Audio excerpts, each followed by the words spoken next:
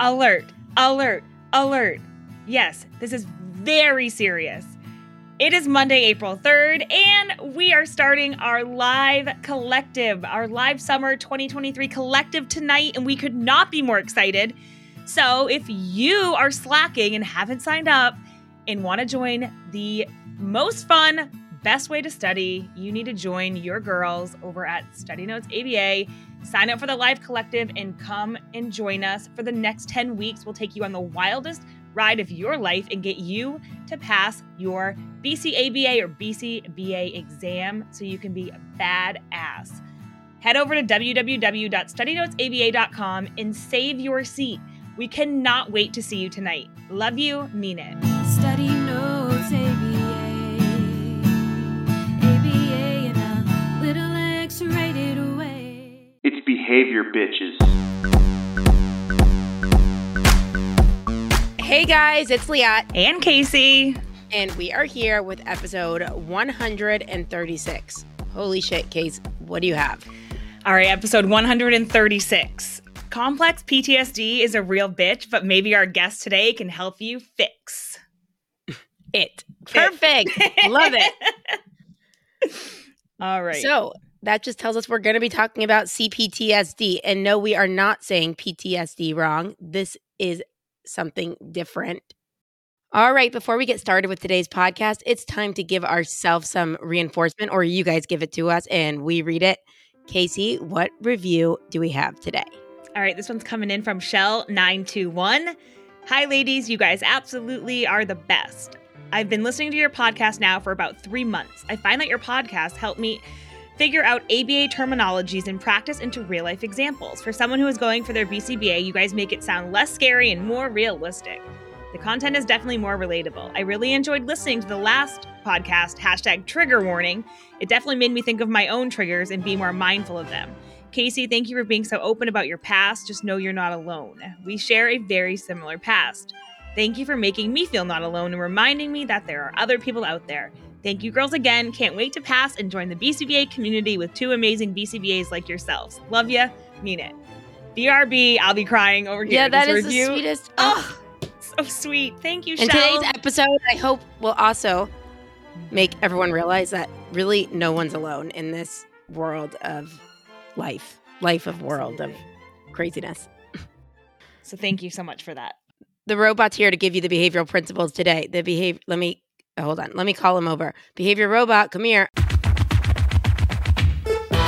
The behavioral principles today are matching law, behavioral contrast, variable schedules that go with intermittent reinforcement, tacting, and I'm sure there'll be more. All right, let's get in because I am so excited for today's guest. I am excited to talk about this topic because Casey and I remember being like, oh my God, this is really interesting. This thing called complex PTSD. And I'm like, Casey, because we just talk about everything. And I was like, we have to find someone who can do a podcast on this. And we found today's guest, which Casey is going to introduce right now. Yes, I mean, and I will say Liat bought me a complex PTSD workbook. I've tried to read books on it that, I just haven't loved, and me to actually sit down and read a book in one sitting is not normal. But our guest today, her book, it's called Believing Me, and I cannot tell you how life-changing it is. I mean, talk about reading and then looking into a mirror of everything and putting words to it and language and identifying it. So I'm going to tell you a little bit about her and then we'll bring her on. But her name is Dr. Ingrid Clayton. She has a master's in transpersonal psychology and a PhD in clinical psychology. She has a holistic approach to psychotherapy, incorporating trauma-informed modalities like somatic experiencing, EMDR, and other experimental ways of working with the nervous system. She is the author of the memoir, Believing Me, which is healing from narcissistic abuse and complex trauma. She uncovers her personal experience of childhood trauma from a psychologist's perspective. And it's really is a memoir. It is not a self-help. It is not going to be boring or dry. You're entrenched in her childhood from page 1. So Ingrid, I am just over the moon. Welcome to the show. Oh, that intro could make me cry. Thank you so much for having me. I'm so happy to be here with both of you. It's a Let's dream. all cry today. I brought my tissues. They're right. So yeah, I mean, I will say, and I want you to tell the audience, because when I'd never really heard of complex PTSD until recently, and it is different than PTSD, and it really unravels a lot of that developmental trauma. And can you talk a little bit about the difference of the two? Yes. So I think when most folks think of PTSD, they think of the movie presentation of like a wartime veteran who there's fireworks that go off and they're flashed back to, a scene in war. And that is PTSD, right? That is a flashback. And what we're talking about with complex trauma, it is synonymous with developmental trauma, which you just mentioned. So complex trauma is developmental trauma, relational trauma, childhood trauma. It's an ongoing experience of traumatic events over time.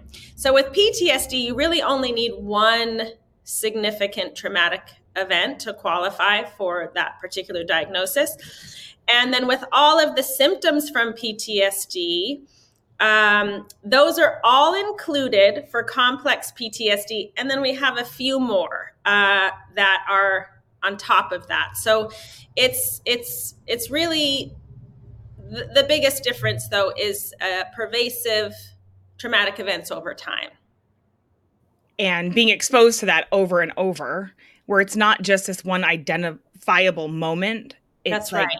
oh, whether it's abandonment as a child or, I always think of my childhood. I'm like, well, I wasn't abused. Like I wasn't hit. But like abandonment or like lack of parental guidance, I guess I would say, Yes. over and over and over again. It's like that lack of someone showing up for you. I think that's the other nuance that I'm so grateful that people are understanding, and me included. So, I am a clinical psychologist. I ended up being a trauma therapist. I specialized in trauma. And I was like, but I don't have real trauma. It was like, I don't have that. There's this tendency, particularly with childhood trauma, because as kids, you don't really have a choice. You're born into the situation that you're born into. And we need our caregivers, no matter how deficient they are. And so there's this tendency to minimize the truth of what's happening and or to make it our fault, right? It's a survival mechanism. I'm grateful for it. It allows us to get through what we were born into. But fast forward into our adult lives, and we're still kind of sitting here holding the bag. Like, it wasn't that big of a deal. I'm just a little messed up. Yes, I'm riddled with anxiety and depression and toxic shame, but that has nothing to do with this traumatic past, right? We don't see the through line. So I've said before, if you minimize what happened, you actually minimize your ability to give yourself the proper tools and treatment to take care of yourself. And so I'm so grateful that now we're really owning and naming that emotional abuse is abuse. Neglect counts, abandonment counts. That, I often, as a kid, I felt I almost wish I had bruises because the bulk of what I experienced really was gaslighting, emotional abuse. It was narcissistic abuse, alcoholic family system, really chaotic. All the uncertainty, what's their mood going to be like when they get home? We'd all run to our rooms, that was hard to explain to people outside of the house. It's like, well, I chronically don't feel safe. And it's, we know now from a nervous system perspective that my body was literally being wired in an environment where I was walking on eggshells. Of course, that has a long-standing impact. But I felt like, gosh, I wish I had bruises because that would sort of qualify my experience as significant or bad enough or whatever it was. And so, the other thing I'll say about CPTSD, and the reason that a lot of us are just hearing about it now, is because we still don't even have a proper diagnosis in the United States. So in our DSM, the sort of diagnostic Bible in the United States. A lot of clinicians were fighting in this last round of edit to get something like CPTSD in there, and they decided not to do it. And so CPTSD is actually in the World Health Organization. So the international sort of diagnostic Bible, they have CPTSD in there. And thank goodness enough clinicians are sort of like seeing this and hearing about it. It is a thing. It is a real thing. Like what often happens in the mental health field is we are in our infancy. We are just, the research is way behind. Most of the research on PTSD is done on men, is done on vets.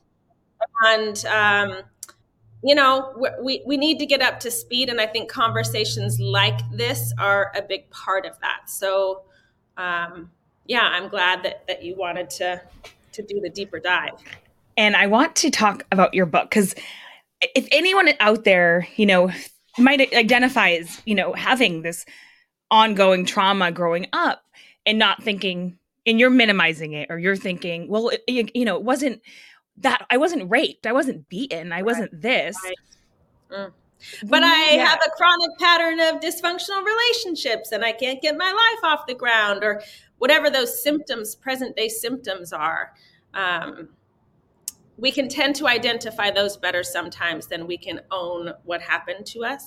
But sorry, I interrupted. You were maybe going to ask. I just wanted to read this. I have everything on my book is highlighted. It's in a PDF version. I'm going to get the real one, but this one, I really want to start here. And what you say is that you couldn't draw a line from my past to my current expression of symptoms, so I call them by another name.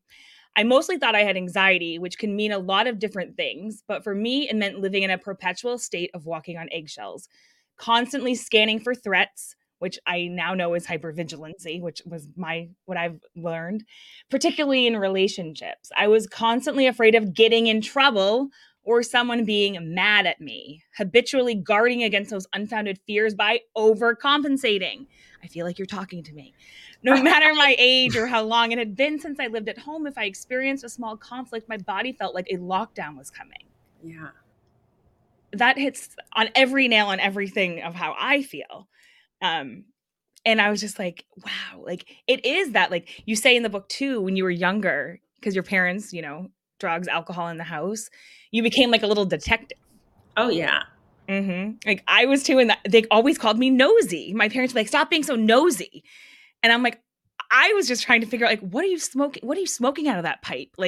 You know what I mean? Why are the spoons black? I'm so confused. But I always just dubbed nosy. And my whole family started saying it. I'm like, I don't think I'm nosy. I think I'm just witnessing things that no child should witness. So it's wow, what is this? You're probably always looking for safety of always trying to which probably makes you an amazing behavior analyst, because you could look at what antecedents are before behavior actually happens. But that's right. I mean, you are like that even as a friend level. I could if I'm in a text with my dad or something, Casey, I'll be like, oh my God, my dad asked about, I don't know, the starfish or something. And the next thing, she's taken my phone already and continue to scroll through the entire conversation that we might have had. And I'm like, Case, it's my dad. He's literally talking about the fish. And she's like, sorry, I just need to know what's going on. Yeah. That's control.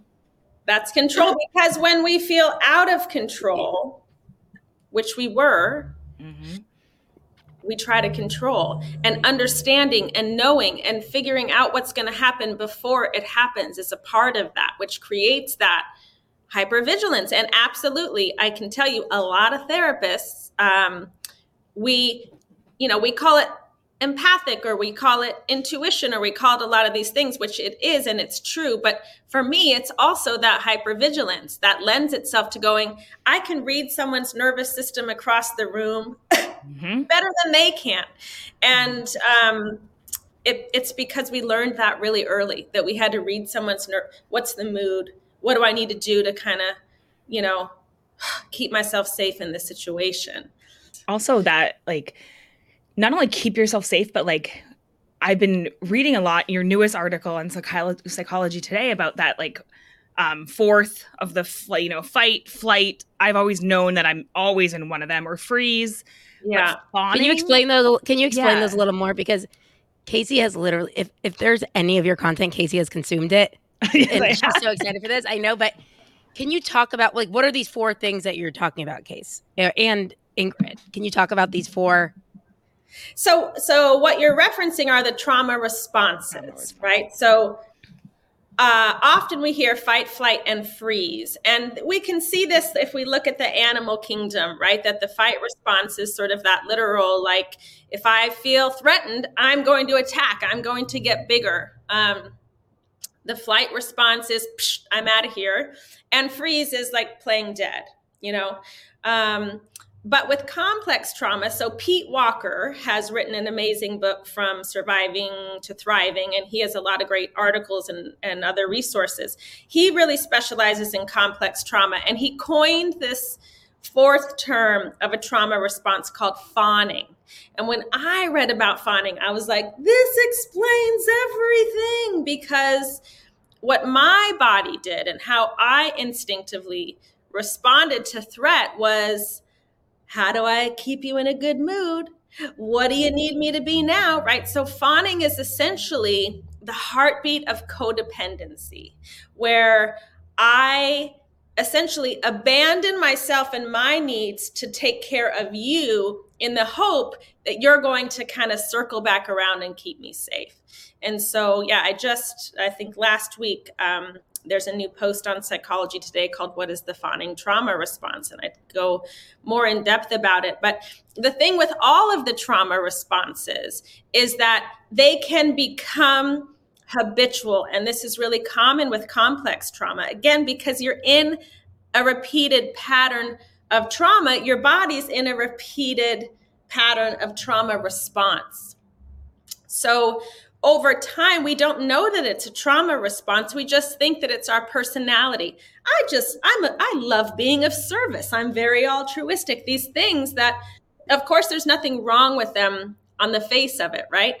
Of course, I'm not going to suggest that people stop being of service or caring about others, but we really have to look at when it involves the choice. Am I making this choice consciously, or do I feel like my life depends upon it? And am I showing up for you in a way that is actually crippling to me? And obviously this becomes really problematic. The same is true. So my 2 biggies are fawning and flight. So the flight response isn't just psh, psh, psh, running out of there. It can also appear like staying in perpetual motion, right? And it's the obsessive compulsive tendencies. It's the perfectionism. It's the reason I got 3 degrees and all these extra trainings, and because I'm going to figure it out. I'm going to get ahead of this thing. And so it can be really tricky for me just to like exhale and be still, right? It's the detective in us that was like, I'm going to figure what me climbing on top of my refrigerator, always to go in those 2 little cupboards that are like tucked way behind the fridge. As a kid, I knew that there was always going to be stuff up there. What's it going to be now? That those are also aspects of a chronic flight response. Just one thing, what you said, just want to add in, just for any students listening, behaviorally, just what you just said, we all speak the same language, just in different terms. Yeah. Right. So you're kind of saying like, okay, so let's say, I mean, I could talk, Casey is like the most, I mean, I always say, like, I mean, she runs our customer service, and literally there is no one better for it because she loves to serve people. Like, I mean, well, now I'm like, does she love to serve people? Like when she comes to my house, she's taking care of me. She's taking care of Kobe. Yeah. She's making sure I'm okay. She's making sure I'm drinking water. And like, I actually, like, me personally, I love people like that around me because I'm such a space cadet that like anyone who offers me like any sort of help in any way, I like love. But it's actually really interesting talking about it in perspective of like behaviorally of like, well, what's the function of it? It's like, it could be okay to a certain, like, are you doing this because you genuinely like, you know, you like, I don't know, I'm thinking I love to buy people gifts. Am I doing it because I want that person? Like, what is the function of doing it? Is it because I like seeing people happy? Is it because I want to see like, oh, maybe they'll like me more. And it's kind of like, I guess, looking at any of the behaviors that you do engage in and like the function behind it. It's just, it's interesting because you said you look at it as a personality. I just assume, I'm like, Casey is like the caretaker of all time. Yeah, I love that question. And I don't necessarily use that language, but I'm going to now. Like, what? Because that invites consciousness underneath the thing. And you go, okay, what is the function of that? Why am I actually doing that? And if I can go into the body, which from a trauma perspective is where all of the answers lie, because I might think that I'm doing it for a certain reason. But if I check in with my body, do I go, why do I have all these butterflies in my stomach? Why does my chest feel so tight? Why do I feel afraid? What do I think will happen if I don't do the thing? That is a power-packed question, right? Because you might go, oh no, I'm doing it because it feels good and I love to be of service and I'm just a real kind of da-da. Okay, so what would happen if you didn't do that thing? And my body gets flooded with fear and it's like, you know, some other shoe's going to drop and I don't know what it's going to be, but it's going to be really bad. That's what I'm guarding against. I always think of this, especially this morning. I got up and made my husband breakfast, and, I like to be of service, and, I want to get his day started right. And and we have breakfast together, whatever. But then I really thought about it after, and I was like, I think I did it because the fear of he's not going to eat if I don't do it. He's not going to be able to take his medicine if I don't do it. That is such a momming versus a partner. It's more like, oh, my fear of the why I did it was because if I didn't do it, he wouldn't eat or, take his Zoloft or whatever it is. So right. Right. It's so interesting to think back on why we do things and what is the purpose. And is it coming from fear or is it coming from actually wanting to just do it? Right. Right. And I think it's, we don't always come up with a concrete answer, but I think generally speaking, to kind of bring this curiosity,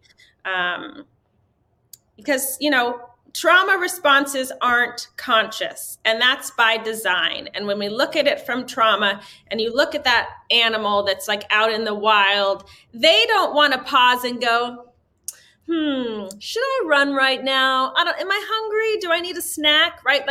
What literally happens physiologically, all unnecessary functions shut down. Your digestion, the prefrontal cortex, rational mind, offline. You are all trauma response. And it's so that if you need to run, you can run. If you need to fight, you can fight. And so we don't have all of our faculties when we're responding in this way. And so it's this over time, this ability to be curious and practice. What does actual safety feel like in the nervous system? How do I start to practice that, right? Because if the body doesn't feel safe, it's never going to happen. And I kind of love that I can have all kinds of opinions about what I think I should do and why I should do it. If the body doesn't feel safe, it's like, thanks for your opinion, but I'm going to do what I need to do to take care of myself. So cultivating a sense of safety, which is why a lot of trauma therapies involve nervous system regulation, bringing in different types of resourcing to figure out what does my body need to feel safe now? What does my body need to be oriented to the present moment? Because trauma, unprocessed trauma, knows no time. It just feels like it's happening now. It's happening now. I got to keep doing what I'm doing in whatever ways that I'm doing it in order to stay safe. And so to really come into present tense and time, you mentioned that one of my triggers and one of my flashbacks is I'm going to get in trouble. And this literally happened more intensely than I have felt it in a long time. It's going to make me emotional to think about it. Just last week, I'm at Disneyland, of all places, happiest place on earth, right? With my son and his friends, and all these families are there, and I love these people, and we're just kind of sitting back watching all the kids try to pull the sword out of the stone, and it's adorable, and it's so idyllic. It's like everything that you want, like wrapped up in this moment. And sometimes what happens with trauma, it's not that you're just triggered because there's some sort of a fragment or reminder of the trauma. Sometimes what happens, like it did for me, is I felt so relaxed. I was having so much joy that it triggered my system to go, it's going to flip. Nothing is this safe and this comfortable. And I was flooded with this terror in my body of this is all going to change. It's going to change in a heartbeat like it did when I was a kid. Like a lockdown is coming, like some major threat is coming. And I'm standing in Disneyland and I had to just recognize it. And for me, this motion of hand on my heart is a physical practice of self-compassion. I try to do skin to skin like I'm doing now. It can help to release oxytocin, the feel-good bonding hormone. That's why we put babies in the crook of our neck, and the way that we hug, the way that we do, we can release it by ourselves for ourselves. And then I said to myself, I'll do it out loud if I can, but I was in all of this company. So I just said it to myself. This is an emotional flashback. Oh, just saying it right now, it takes me back to that moment. And I am safe. I am safe. I am 48 years old. I'm not going to get in trouble. You know what I mean? Like, here I am. I'm a mom. I'm at this party. I'm like, da, da, da. But my body feels like it's happening now. It's happening now. And then I can use the senses, because the senses are also the language of the nervous system. And I can orient to what I see and consciously even name it in my mind, like carousel, person, the color pink. And by naming it and saying it, it's letting my body know, because when you're really in danger, you're not naming that. You can't even really see. You get this real tunnel vision. So to widen the vision helps my body go, oh, we really are safe. It's not happening right now. You know, so learning these tools that we can practice when we're dysregulated, but we can just practice all the time, so that when it does get really intense like that, we can sort of manage that dysregulation. And it was quick. It was probably all over within 1 minute's time. And no one even knew about it but me. But boy, my body was like, this is not, get out of here. This is not safe. What's up, you badass BCBAs? If you are looking for CEUs, well, look no further, because your girl's got you. We have some awesome CEUs coming up. On Saturday, April 15th, we are going to have 2 live CEUs. Our first one is with our girl, Rosie. She's going to be talking about caregiver coaching and how to cultivate consistent, effective caregiver coaching, which is super hard. That's 2 CEUs, and that is Saturday, April 15th at 11 a.m. Central Standard Time. Then, our boy, Dr. Shane Spiker, is teaching a live CEU Saturday, April 15th at 1:15 p.m. Central Standard Time, discussing the nuances and variables related to the development of ethical practices preferences in behavior analytic work. That is a 1.5 ethics CEU, which we know you all need. So head over to www.studynotesaba.com, click on CEUs, and we cannot wait to see you. Love you, mean it. First of all, my heart when I hear about these different things, also because of my love for Casey. And so, like, when you're telling these different things, I could, like, almost just by knowing her so well, like, feel it. Totally. Like these, like, she's always like, Leah, you're so good at reading me. I'm like, no, dude, you literally, like, wear it on your sleeve. Like, it's not that hard. I'm like, I'm such a good actress.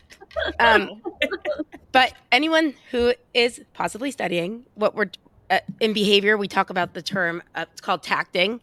And, we teach it to, like, a lot of kids. It's just, like, what happens naturally in development. And it's tacting, like labeling things in your environment, like water bottle, microphone, computer, this, that. And it sounds a little bit like, our field of behavior analysis is getting into ACT therapy. And it's kind of about, like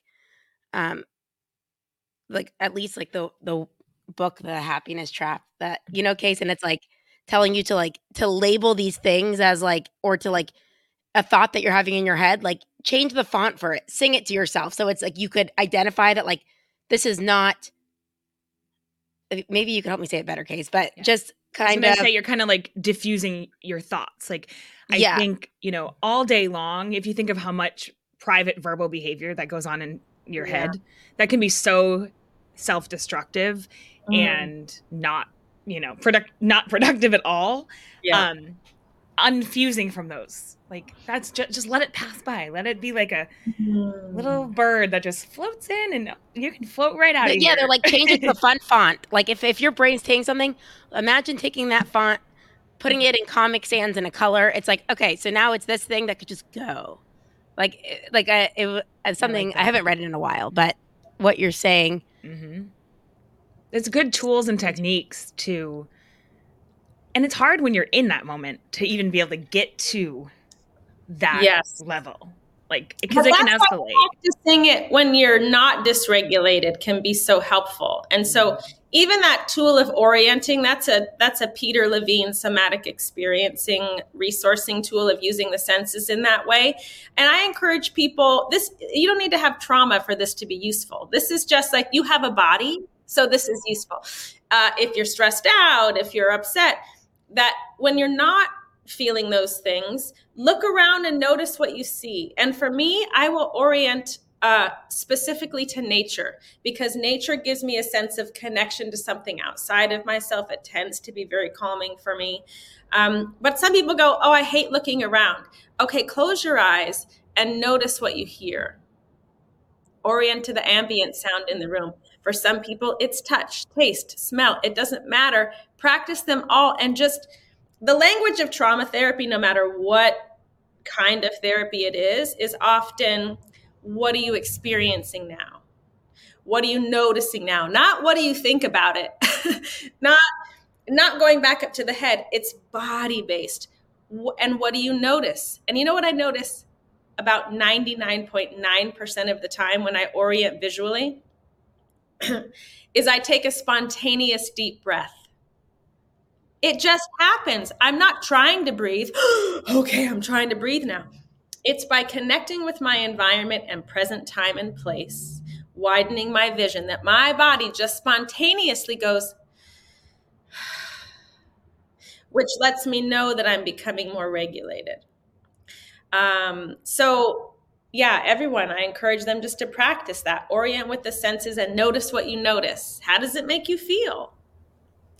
So I know we kind of went on to what CPTSD and these responses are, but can you talk to us a little bit about writing a book like this is scary because it's family. I feel the same way when I do the podcast. I'm hope my mom's not listening. But, what really was what changed? How did it help you? Oh my gosh.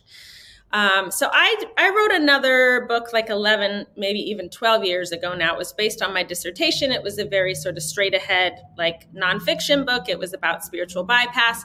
And then I was okay, I'm done. There's no other book on the horizon. I really, all this time, it was I don't think I'm ever going to write another book again.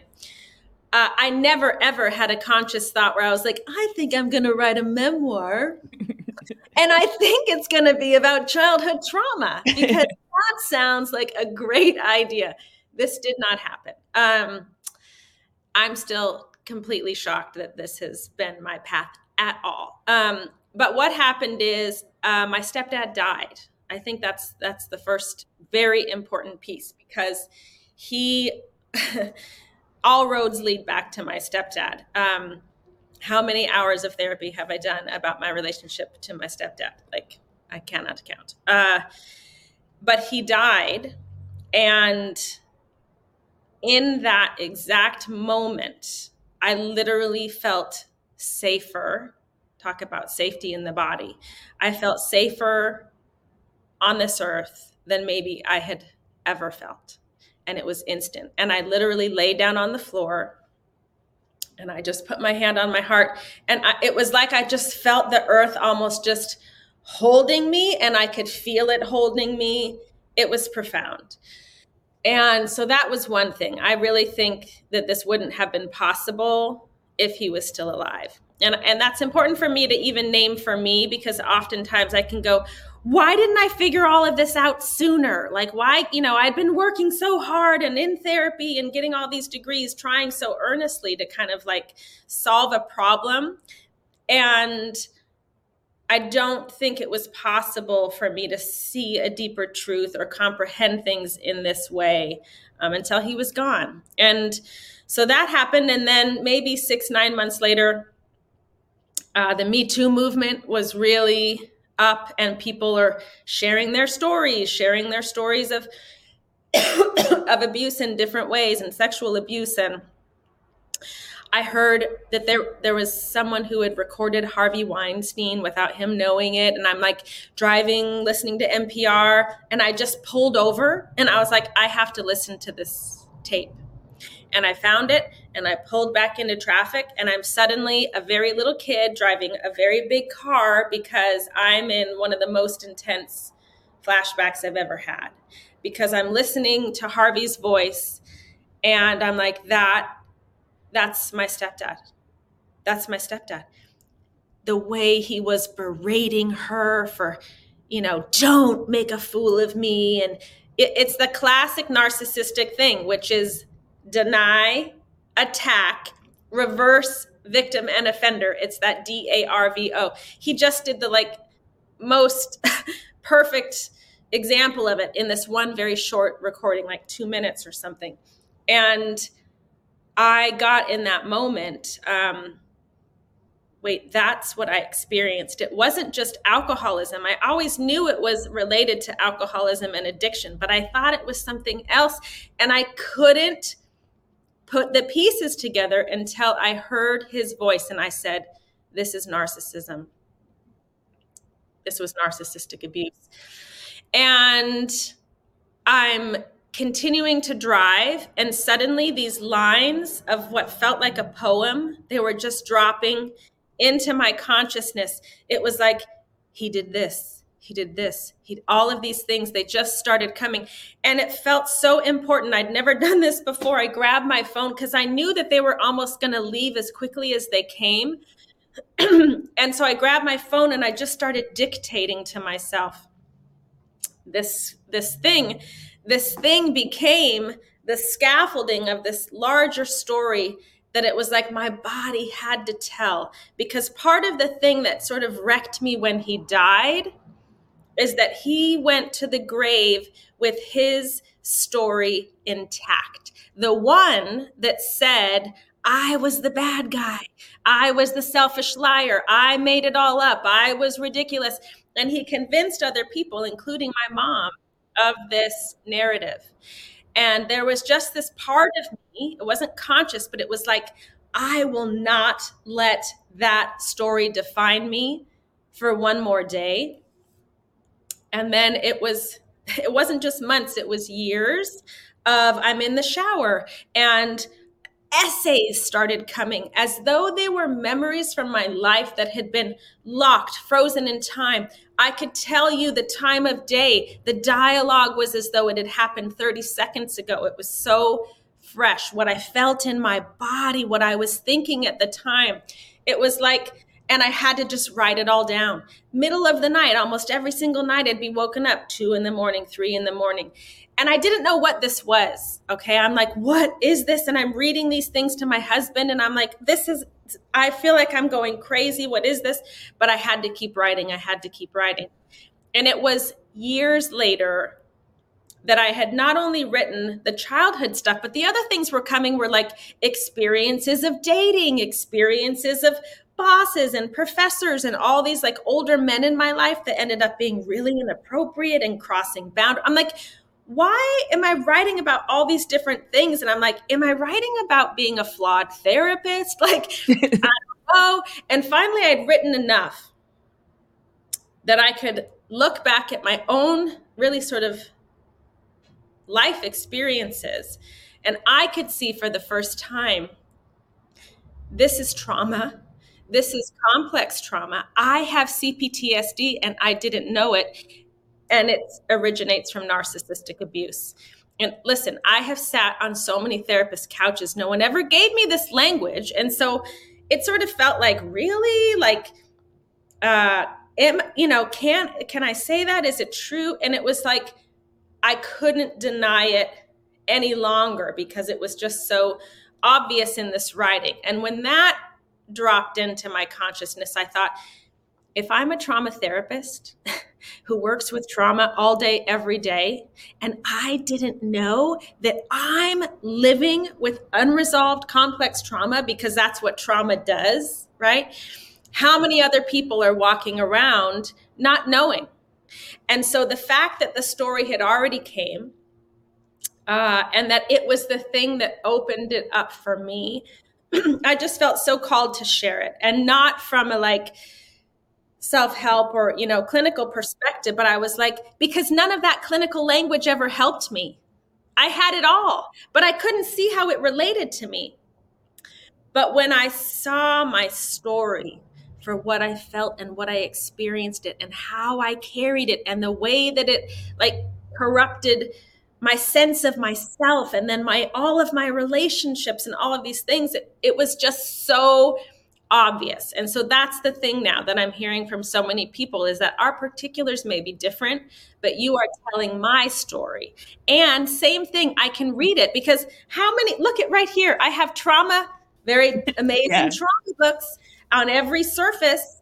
How many of them have I read cover to cover? Not a lot, because it's very triggering. It's very triggering for my nervous system. But I can hear someone's story, and then I see myself reflected in that. Suddenly I go, oh, it does apply to me. It does make sense to me. So at the very end of the book, because I am a psychologist, I had to include a clinical glossary to say, like, this is what trauma bonding is. And you kind of see an example of that in my story. And this is what trauma reenactment is. And you see that all throughout my story. But you don't have to read it if you don't want. It's there as a springboard if you want more information. Can you tell us just what trauma bonding is? Like, I've read different. I think a lot of people historically have referred to trauma bonding as like two people that have trauma and they're sort of like connected in this way as a result. And that is not what we're talking about with trauma bonding in this sense. Trauma bonding is a hormonal attachment that is created when there's a repeated cycle of abuse or neglect based on intermittent reinforcement, which I think is a part of your That's our term. Ding, ding, ding. Yep. So it's that intermittent reinforcement of someone's going to kind of show up and they might love bomb you. They might like, oh, you're so amazing. And then they just go cold. Mm-hmm. And your body's just like, no, I want that other part where like you saw me and I was your everything. I want to get back to that, right? And so when there's intermittent... Is that where fawning could happen? Yes. Potentially? Yes. My piece of the trauma bond was my trauma response as a fawner. Yes. So fawning for me was the heartbeat of my own repeated experience of trauma bonding. And here's the thing about that fawning that feels important related to that. My body figured out a way to feel safe being exploited and unsafe and in chaos. So guess what I needed to feel safe over and over in the rest of my life? My body thought I needed to be exploited, to be unsafe. And so it's the heartbeat of trauma reenactment. It's sort of like all of my skills prepared me for these types of relationships. And I heard this somewhere along the way and I wrote it in the book, and it's this: red flags don't look like red flags when they feel like home. Mm-hmm. Oh. They weren't red flags to me. They weren't red flags to me. It was like, I got this. I know how to navigate that. You're unavailable. You're emotionally abusive. You're cheating, whatever it is. You're totally inappropriate. You're married. Cool. I got this. And it gave me not only a sense of safety, but almost like it gave me this false sense of control and power. I felt special. And this is the thing that I don't think gets talked about enough in trauma bonding. When you feel like this person that is like a part of you knows is not safe to whatever degree. And yet you're the person that might potentially like release them from that or turn the tides in some way because they're endowing you with that. That's a part of the trauma bond is they see you. No, you're the one who's so special and you're the one who's like gonna fix it or make it all better. It feels true in your body. And it feels honestly kind of extraordinary. And so if you can pair that really deeply unhealthy attachment, but it comes with that piece of like intoxication to healthy attachment, to just stable, normal, healthy attachment. Guess what healthy attachment feels like? Completely boring. I was about to say boring. Ugh, who would want that? When I met my now husband, thank the powers that be, I had done enough work. But when I met him, I was like, he's amazing, but I think we're just meant to be friends because my body had no idea how to process what our healthy chemistry was. So I equated that like the seeds of trauma bonding, the seeds of like, well, you're never getting that high, right? Because from going so low, like when you're in an unhealthy relationship, you go low. So like the great is great. Yes, that's the key of trauma bonding is that the highs are amazing, but they're amazing in part because the lows are so low. So it's the contrast. And what happens over time is that the highs don't even get that good anymore, but they're still in contrast to this low. So when you even just get like crumbs, it feels like, oh, it's so, thank goodness you've relieved me from like the pain of the silent treatment and, utter abuse and devastation. So when that is gone and you're just like relating to someone and having an enjoyable conversation and wow, we have a lot in common, it's sort of like it doesn't light up my body in the same way that I always thought was a necessary ingredient. I was like, I can't make myself be attracted to someone, and it's true, but I didn't ever know because I didn't know I had trauma. So it didn't allow me to look at it from a trauma perspective that this wasn't healthy chemistry at all. This is what my body learned how to do in a really unsafe and chaotic environment. And now my job is to cultivate a new sense of safety, a relationship to myself, one that is based on healthy boundaries and reclaiming a voice and all of these things so that I can be in healthy relationships. It's so profoundly different. And I just didn't know. And so then I'm like, what's wrong with me? Why do I keep ending up in these just like brutal relationships? It's so painful when I was trying to do so much work and the work just never touched into where all of this resided, which was my nervous system. I never forgot my story. That's important, right? The way it dropped in the writing was different. It literally sounds like godly. Like, people are like, no, like you don't get it. Like a voice spoke to me.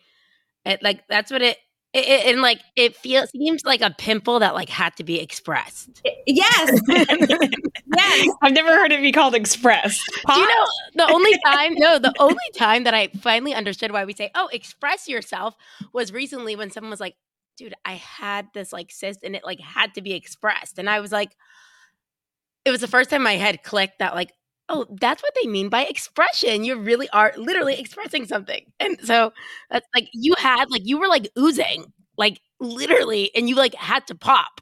Yes. And like share. I had to pop. And then with all of that space that was left over, I had to feel the things that I'd never really felt and processed. And so when you talk about like, that sounds like maybe that's not a great idea to sit down and write down, wasn't that really painful? The answer is yes, it was. Because, and this makes me sad too, it was just me and my computer and I was doing it all alone. Wow. But it wasn't calling and I couldn't stop because I felt like I'd asked for help so many times in so many ways and I still felt this way. And this felt like, this is so painful, but I know that it's the most healing and helpful thing that I've ever done. So it was just like, I am going to keep scratching and crawling my way out of here until I finally did. And it was a 5-year process. And, then now I can't shut up about it. I'm just like, if you have these symptoms and these experiences, it might be this, and make sure you're seeing someone who knows about trauma and giving people this language. And because it took away all the shame, finally understanding where I come from and why I did every single thing I did was because my body was genius in protecting me. And I'm so grateful for that now.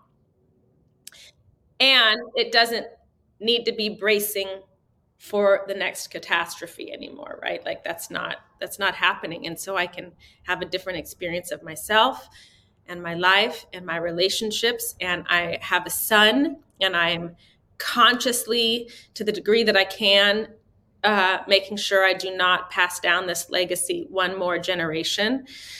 It's big. I take it so seriously.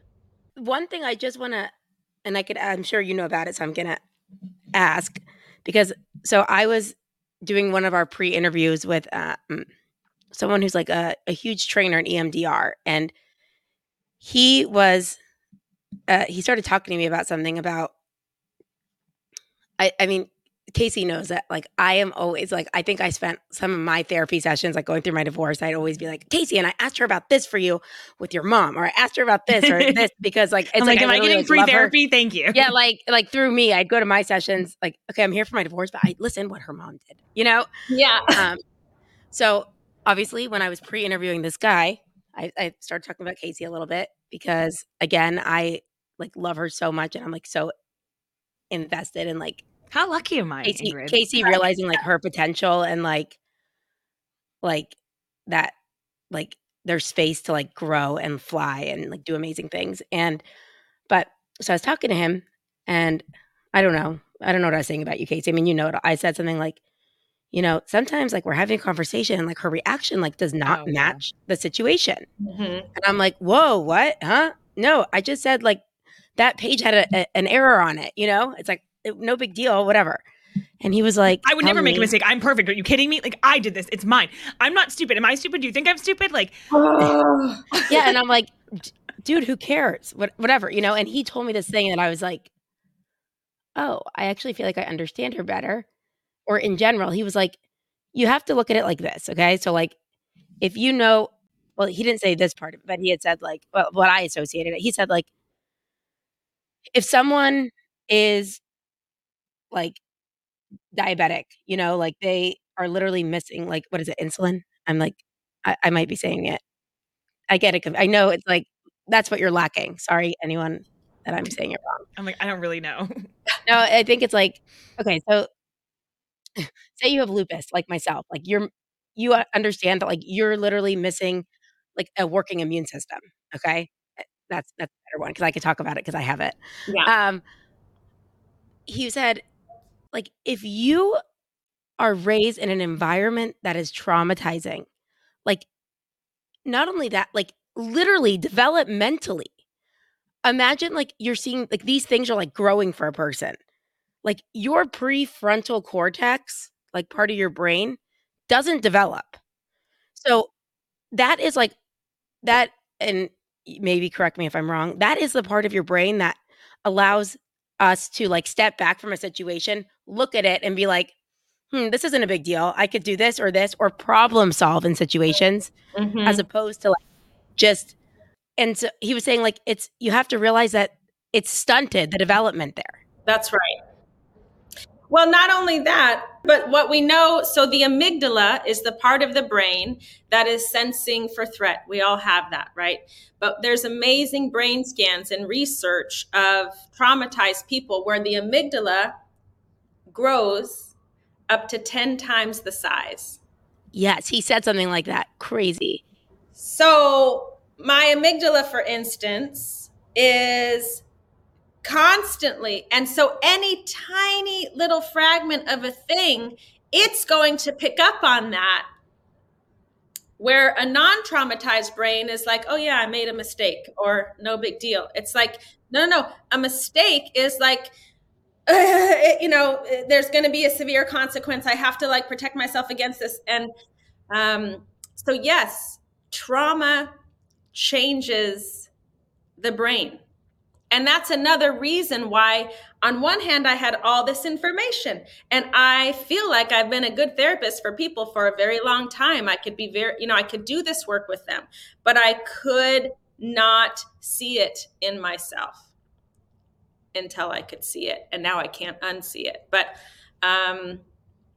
it's very real. It's very real.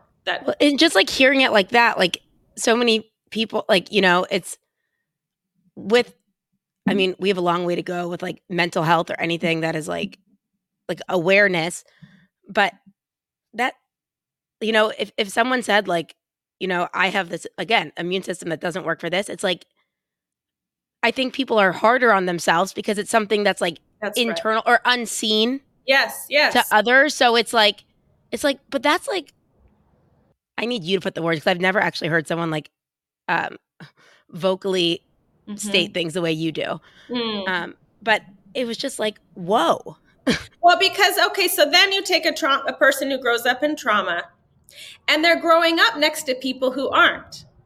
And so you have all these examples around you of people that can like develop healthy friendships, and they go on to date, and they seem to have like a healthy, normal dating life and this normal trajectory of what happens in life. And when they have certain successes, they're able to take them in. It sort of changes their sense of self and who they are. And you're sitting here going, I'm trying to do all of the things that they're doing in the way that they're doing them, with almost this mask of like, I got it, right? Like that trauma response of like, no, it's all good. I'm going to figure this out. This flight response, I'm running faster and harder with more consciousness and intention than these people that are sort of right next to me, just sort of like figuring things out.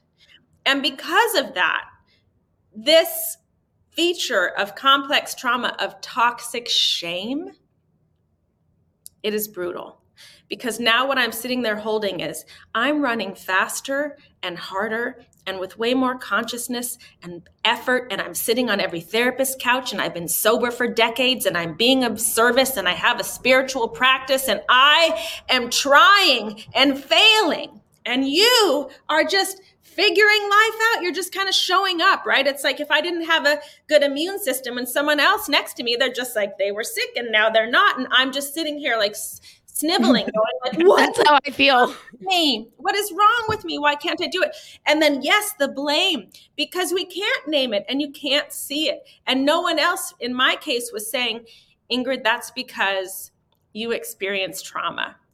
And trauma changes the brain. It changes your nervous system. And these are likely the trauma responses that you've been engaging in and you didn't even know it.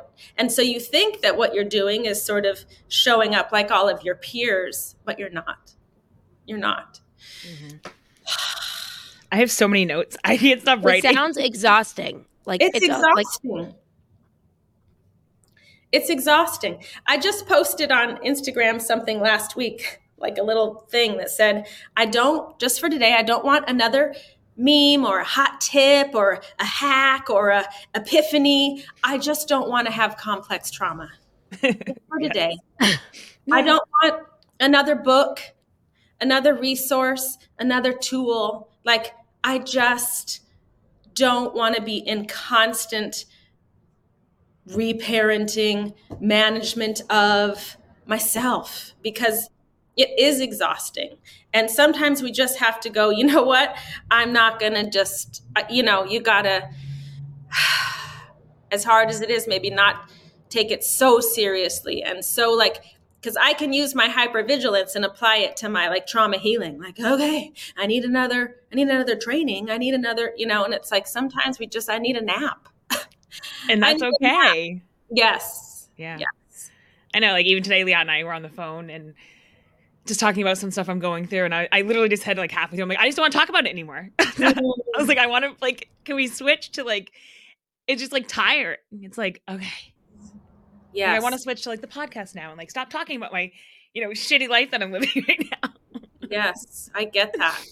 I think that like, that's what I love about your Instagram and about you as a person and therapist and writer and everything is that you do use humor. And so like there were times I'll watch some of your like videos and I like think it's like this serious thing, and then I realize like you're totally like joking, and I like send it to like everyone I know because I'm like, this lady is killing me. Like, but It's it's like, been so yeah, fun. Yeah, I think what we're talking about is really serious. I don't ever minimize that. I think it is really serious, but because it's also really triggering, that sometimes I can't even like approach or digest or appreciate some things that could be really helpful because it's just too overwhelming, right? So trauma is basically a nervous system that is overwhelmed. And so to bring in 10 more like really heavy books to an already overwhelmed nervous system, man, it's going to be really hard for me to get past a few pages. And so both by sharing my story, which feels a little more accessible because now I'm not talking about these heavy clinical things. It's just like you're watching a movie, you're watching someone else's story. Or, you know, I happen to have a really dark sense of humor and I can hear an audio on TikTok or on Instagram and go, I know how I can apply that to the fawning trauma response. And suddenly I'm laughing. I'm laughing at this thing that has wreaked havoc in my life. And other people can both laugh at it and see themselves in it. And then maybe read a caption underneath it that gives them more information, but they can only access it now because they were just like laughing. And we're doing it together. So it's this shared experience where it's like, oh, she's a psychologist and she identifies. Okay, so maybe my shame is reduced a little bit. I honestly You have street cred. You have street cred. Yes. And I think it's the most helpful thing that I have. It's like the degrees and the clinical information is interesting, but it's really only me going, I'm going to run this stuff through my nervous system and then give it back to you in a relational way that I think makes it palatable. It makes it tolerable. It doesn't overwhelm people in the same way. And of course, other people are like, you know, they might not like my account or how could you, you know, be joking about any of this. And to that, I just say, because it's the thing that's been healing and helpful to me. That's my compass. This is about my own healing journey and sharing it. I'm not like really trying to figure out like what's the most healing and helpful thing for everybody else, because it would just water it all down and it make me overthink, and then it's not helpful to me and I'm back in a fawning response, right? Like, what's helpful for you? What's helpful for you? I'm really going, what's helpful for me genuinely? And then I'm going to share that in as open-hearted of a way as I possibly can. And for the people that it works, I'm just like, it feels like community. It feels like the thing we always wanted. It feels like real relationship, even if I never see these people and I only know them on social media. It's profound. I do think that your book needs to be a movie, though. When you just said that, I could instantly see it. Like, that's how amazingly well written the book is. You don't even I finished it in like 3 hours. I don't know. I sat in the bathtub, I think, because I was like, if I cry, I'm in the bathtub, I'm already wet, no one can see me. And I was like, I can't stop. And I could see it. Literally, as she was going through it, like screenshot, circled, highlight, sending them all to me. And I'm like, I don't know if I was like driving or like with Kobe or something. But I mean, your ability to share a story and like also just like the way you talk about things is such a, I mean, it's clear that you've done a lot of work in the way that you're able to like vocalize these different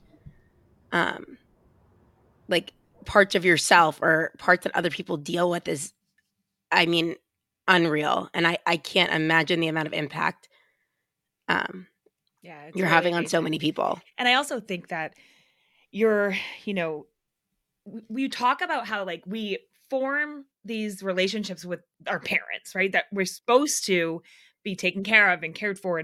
And there's that, you know, it's just natural. It's nature. And when they don't show up, it's like, I was like, wait, so how did you tell your mom you were going to write this book? And do you still talk to your mom? And I was like, because I'm kind of going through some of that. And when you said, you're like, no, like, I just had to realize that, you know, she's not going to show up. I'm going to show up for myself. I was like, okay, I can do this. I mean, I think that's one thing that, well, two things are true. One is back to what I said at the beginning. I don't think I could have written it if my stepdad was still alive. I really don't think I could have. But for every other person that is in my story and related to the story, I realized how much I had been fawning, which in that context meant your healing and your comfort is more important, your comfort rather, is more important than my healing. It had kept me stuck. I don't want to ruffle any feathers. I don't want to make anybody mad. In fact, not only do I not want to make you mad and I can't handle conflict, it's my responsibility to take care of you. And when I saw really through this writing process, how I did that again, and I did it again, and I did it again. And as a result, this is where I am in my life. It's just became like really binary, black and white clear. I cannot, for one more day, put someone else's perceived comfort over saving my own life. And that I deserve that. And to the point where I go, I don't even care what is sacrificed in order to save my own life. And to be honest, what I also thought I would be sacrificing was my career as a psychologist. Because I thought, who's going to want to see that a person who works in mental health didn't know all of this and was so like, who's going to want to like take me seriously now that I'm like singing in my office, like doing all these silly things. And yet it was literally saving my life. Mm-hmm. And so and I'm not kidding when I say it was a real terror and a real fear of the consequences that were going to come. And I had to just trust my body and this thing that was a calling that let me know you have got to show up for you no matter what. I saw that anything I put in front of my healing was a stumbling block. And I had to just be willing to go, then maybe I'm not supposed to be a therapist. Maybe I'm not supposed to have that person in my life. Maybe I need to figure out how to set healthier boundaries and be able to tolerate some conflict. And with each and every step, I've never regretted it. Never regretted a single thing that I have done in service of, I'm finally just going to really take care of me. Because I think that's the thing is I go, I'm willing to take care of me as long as no one else is like impacted in any way. It's like, no. Guess what we're talking about? Relational trauma. It has to be, the healing has to also be relational. I can't just do it in my own little private little boat over here and go, don't worry about me. I'm not going to send any waves your way. I have to be willing to go, I matter. I'm allowed to make some waves. And I'm not doing it maliciously. I trust where my heart is. I'm never going to do anything just because it's going to hurt someone else. But if saving my own life is going to make someone uncomfortable, I'm willing for them to be uncomfortable. How much discomfort have I been holding for the whole family system for 40 years? Yes, I love you. But it was a hard shift, a major hard shift that I never, ever, ever saw coming. I never, ever wanted to make the tiniest little bit of waves. And it's been a huge part of what has been the most helpful. When I read the fawning, I like have so many notes. I'm like, I do it with my family. I do it with Matt's family. Anyone that like I'm trying to like, I'm always the person who like makes everyone happy. Or like if I see like, oh, that was a comment Matt made that made his aunt angry. So now let me like be the one who like makes a joke out of it. Or like, you know, just everything. It's always me. And I tell you that too. I'm like, why is everyone calling me? Like, I'm like, can't they like figure out their own shit? Like, it's always on Casey. And I'm like, and then at the same time, she's like, why didn't they ask me for help with that? Like, I know. Because I have that, like, where I want to be wanted and I want to be like. She's like, you know, no one could survive without me, right? That's And our I'm like, value because, my value, and I wrote that in the fawning article, my worth and value was forged as a fawner, as a caretaker, as a people pleaser. So I literally don't know that my value is in my people pleasing. And so it is that double-edged sword. It's like I've hung a shingle saying, I will take care of you. I will privilege you. I will prioritize you. And then I get pissed off when people take advantage of it. And this is literally off when they don't. This is literally our conversations. And then I will send, I don't know, my algorithm obviously knew we were doing this podcast today on Pinterest yesterday. I was trying to look at bathrooms. I'm trying to renovate my one bathroom in my house. And I was like, this algorithm is, so then I'm like, oh, these are so spot on. But what you're saying, the one thing I think I sent to Casey, it's emotional abandonment in childhood makes us desperate to be chosen in adulthood. So if someone's not calling, and you're saying it today, if someone's not calling on you for that help, how rude that you didn't call on me and I could take care of everything. But you do call on me, and then I'm annoyed that it's always me that I have to do everything, and why can't anyone else just figure it out? Why can't someone take care of me? You've said before. Yes. I don't let people though. I don't let people. No, of course it's too terrifying. But what we can start to do in even small manageable ways is to take care of ourselves with a healthy boundary. And honestly, that healthy boundary, it doesn't have to be I'm cutting this toxic person out of my life. No, it can be if someone says, hey, what do you want for dinner? I actually think about what I want for dinner. Wow. Not what I think you want for dinner. But really those manageable choices, I can start to make them to have a voice. Oh, what's your opinion? Oh gosh, I'm really going to say what my actual opinion is here. And it's and then it starts to build, because what happens is the nervous system goes, that felt good. I get to take up space. I matter. And the sky didn't fall. So it's more information of I took up more space in the world, and there's not, people aren't coming after me. And so it's this slow ability to build safety in this new way. And when it feels so good, that's what happened. It felt so good to be a truth teller and to be able to laugh at it, that even though part of me was terrified, it's I'm going to do it again. I'm going to say something real, and I'm going to say something real even about my family, and it's going to be public. But every time I did it, it was I was inflating myself to where I was a whole real person in the world. I started walking differently down the street. I am here.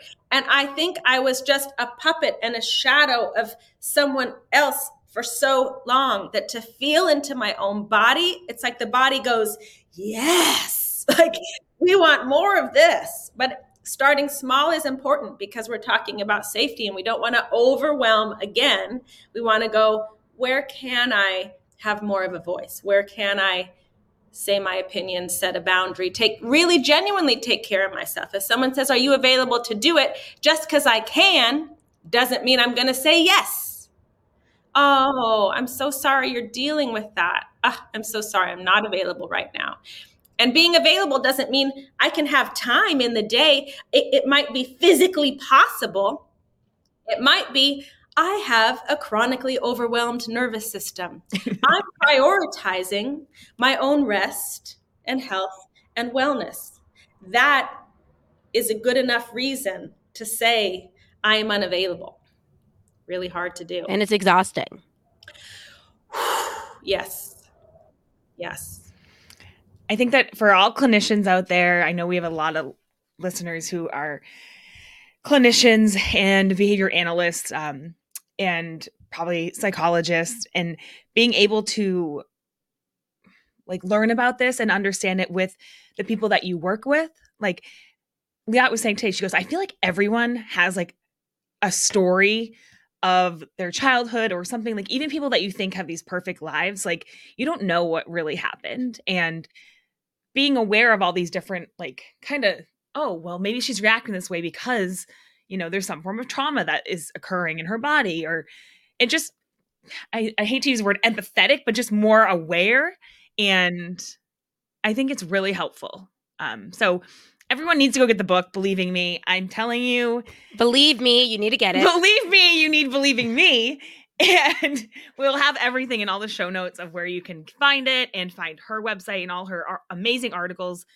They're so like easy to read. And like I said, you know, there's humor, there's, you know, research, and it's just like, oh, like just even reading the fawning one, I'm like, all right, so Casey, now I'm gonna be able to recognize that fawning response, because I use words like, oh, I overcompensate, or I, you know, this, but like it's actually a trauma response of why I engage in those behaviors that I always like looking at the function again. Yes, looking at the function. I'm like, and that would just be able to tact or label these things really helps you, you know, feel like you're not crazy. That's right. That's right. It helps me. I'm so grateful. Thank you for reading the book and sharing your own reflections with me. It's this incredible feedback loop, you know, where you share what was meaningful to you, and it almost gives me more of a nuanced understanding of the thing I said, but I didn't know it landed in that way. And it's just this powerful, powerful exchange. And I'm so grateful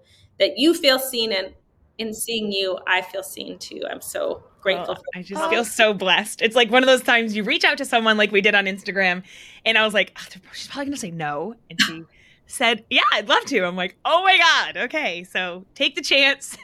Yes.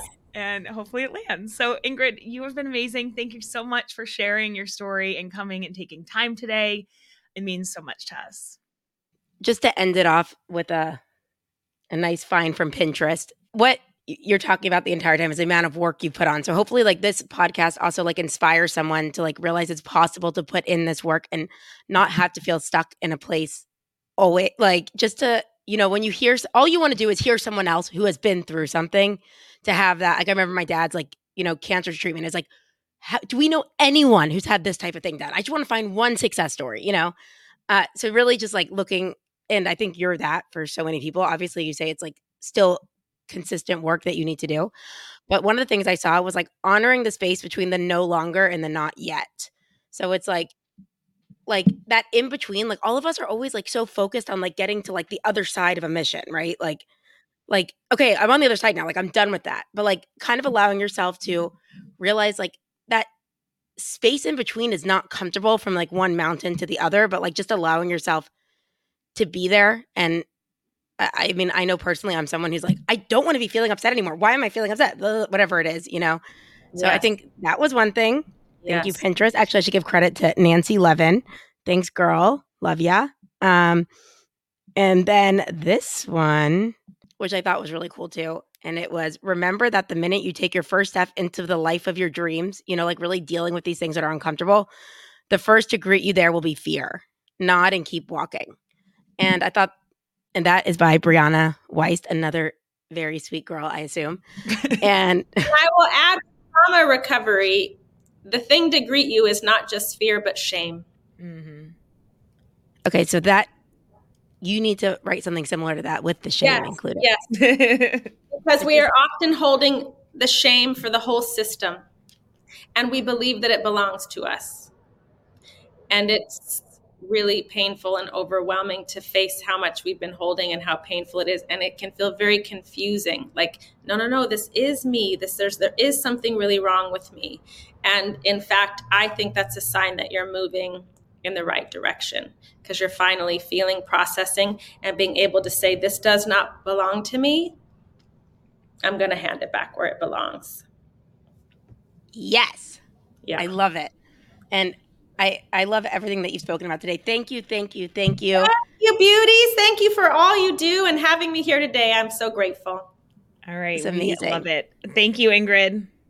All right, guys. Thanks for tuning in. We will, in the show notes, put everywhere that you could find Dr. Ingrid. And with that, you know where to find us. You can find us on our website, behaviorbitches.com, our Instagram, Behavior Bitches Podcast, our Facebook, Behavior Bitches Podcast. And as always, love ya. Mean it.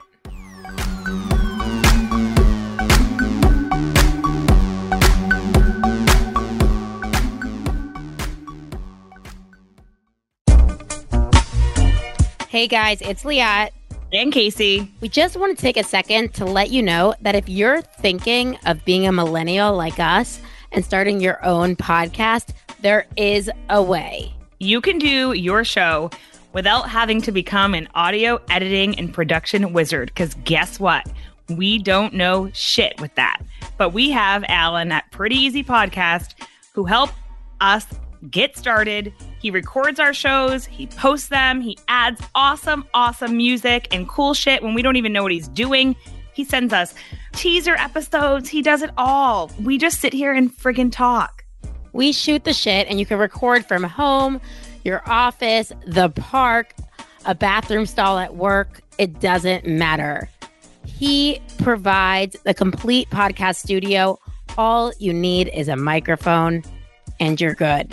Alan caters to your schedule and gives you a producer for your show at your beck and call. He has been super flexible with our schedule. Whenever we need him, we go to Google Calendar. We just book him, and he does all the hard work. It's like so incredibly easy. That's why it's probably called Pretty Easy Podcast. So be heard and have some fun podcasting like us. Go to prettyeasypodcast.com today.